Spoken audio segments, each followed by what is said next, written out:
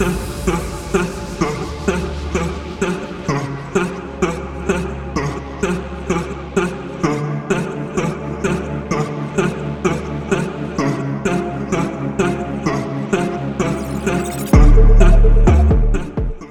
to the Afterlife, where our motto is live every day like it's your last day of your life. That is, unless, of course, you're dead. Today's Afterlife, Eastern State Penitentiary, aka Hell on Earth. Eastern State Penitentiary is located in Philadelphia, Pennsylvania, and is considered one of the most haunted prisons in the world. The prison first opened in 1829 and operated until 1971. It was designed to hold 253 inmates in solitary confinement for the entirety of their sentence. Once a prisoner entered Eastern State Penitentiary, a hood was placed over their head, and a guard led them to their cell.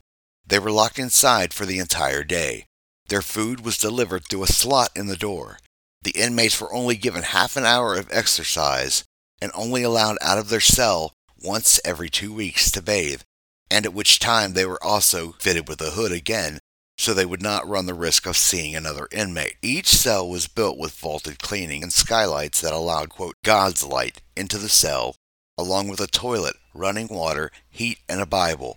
All those luxuries and more. The prison practiced the, quote, sound of silence, meaning that the inmates were not allowed to speak, sing, or hum. If a prisoner violated the prison policy, an inmate could be gagged or even restrained by chaining an inmate's tongue to his wrist. This occurred all before it closed for good in 1970. If they struggled against the chains, the prisoner would cause the tongue to tear. This caused many prisoners to go insane. Other punishments included the water bath, where inmates were dunked in a bath of ice-cold water and hung from a wall for the night. The mad chair was inside a pit lovingly referred to as the hole, an underground cell block beneath cell block 14 where there was no light and the inmates were strapped tightly to a chair, restricting any movement for days with periods of starvation. After some prisoners were removed from the restraints, they were permanently crippled. This was for the worst behaved prisoners. These restraints sometimes lasted for weeks. Al Capone was an inmate here from 1929 to 1930, before his eventual move to Alcatraz. He was afforded other amenities such as lights, paintings, and even a cabinet radio. The only complaint Capone had was that he was haunted by the ghost of James Clark, one of the victims from the St. Valentine's Day Massacre in Chicago.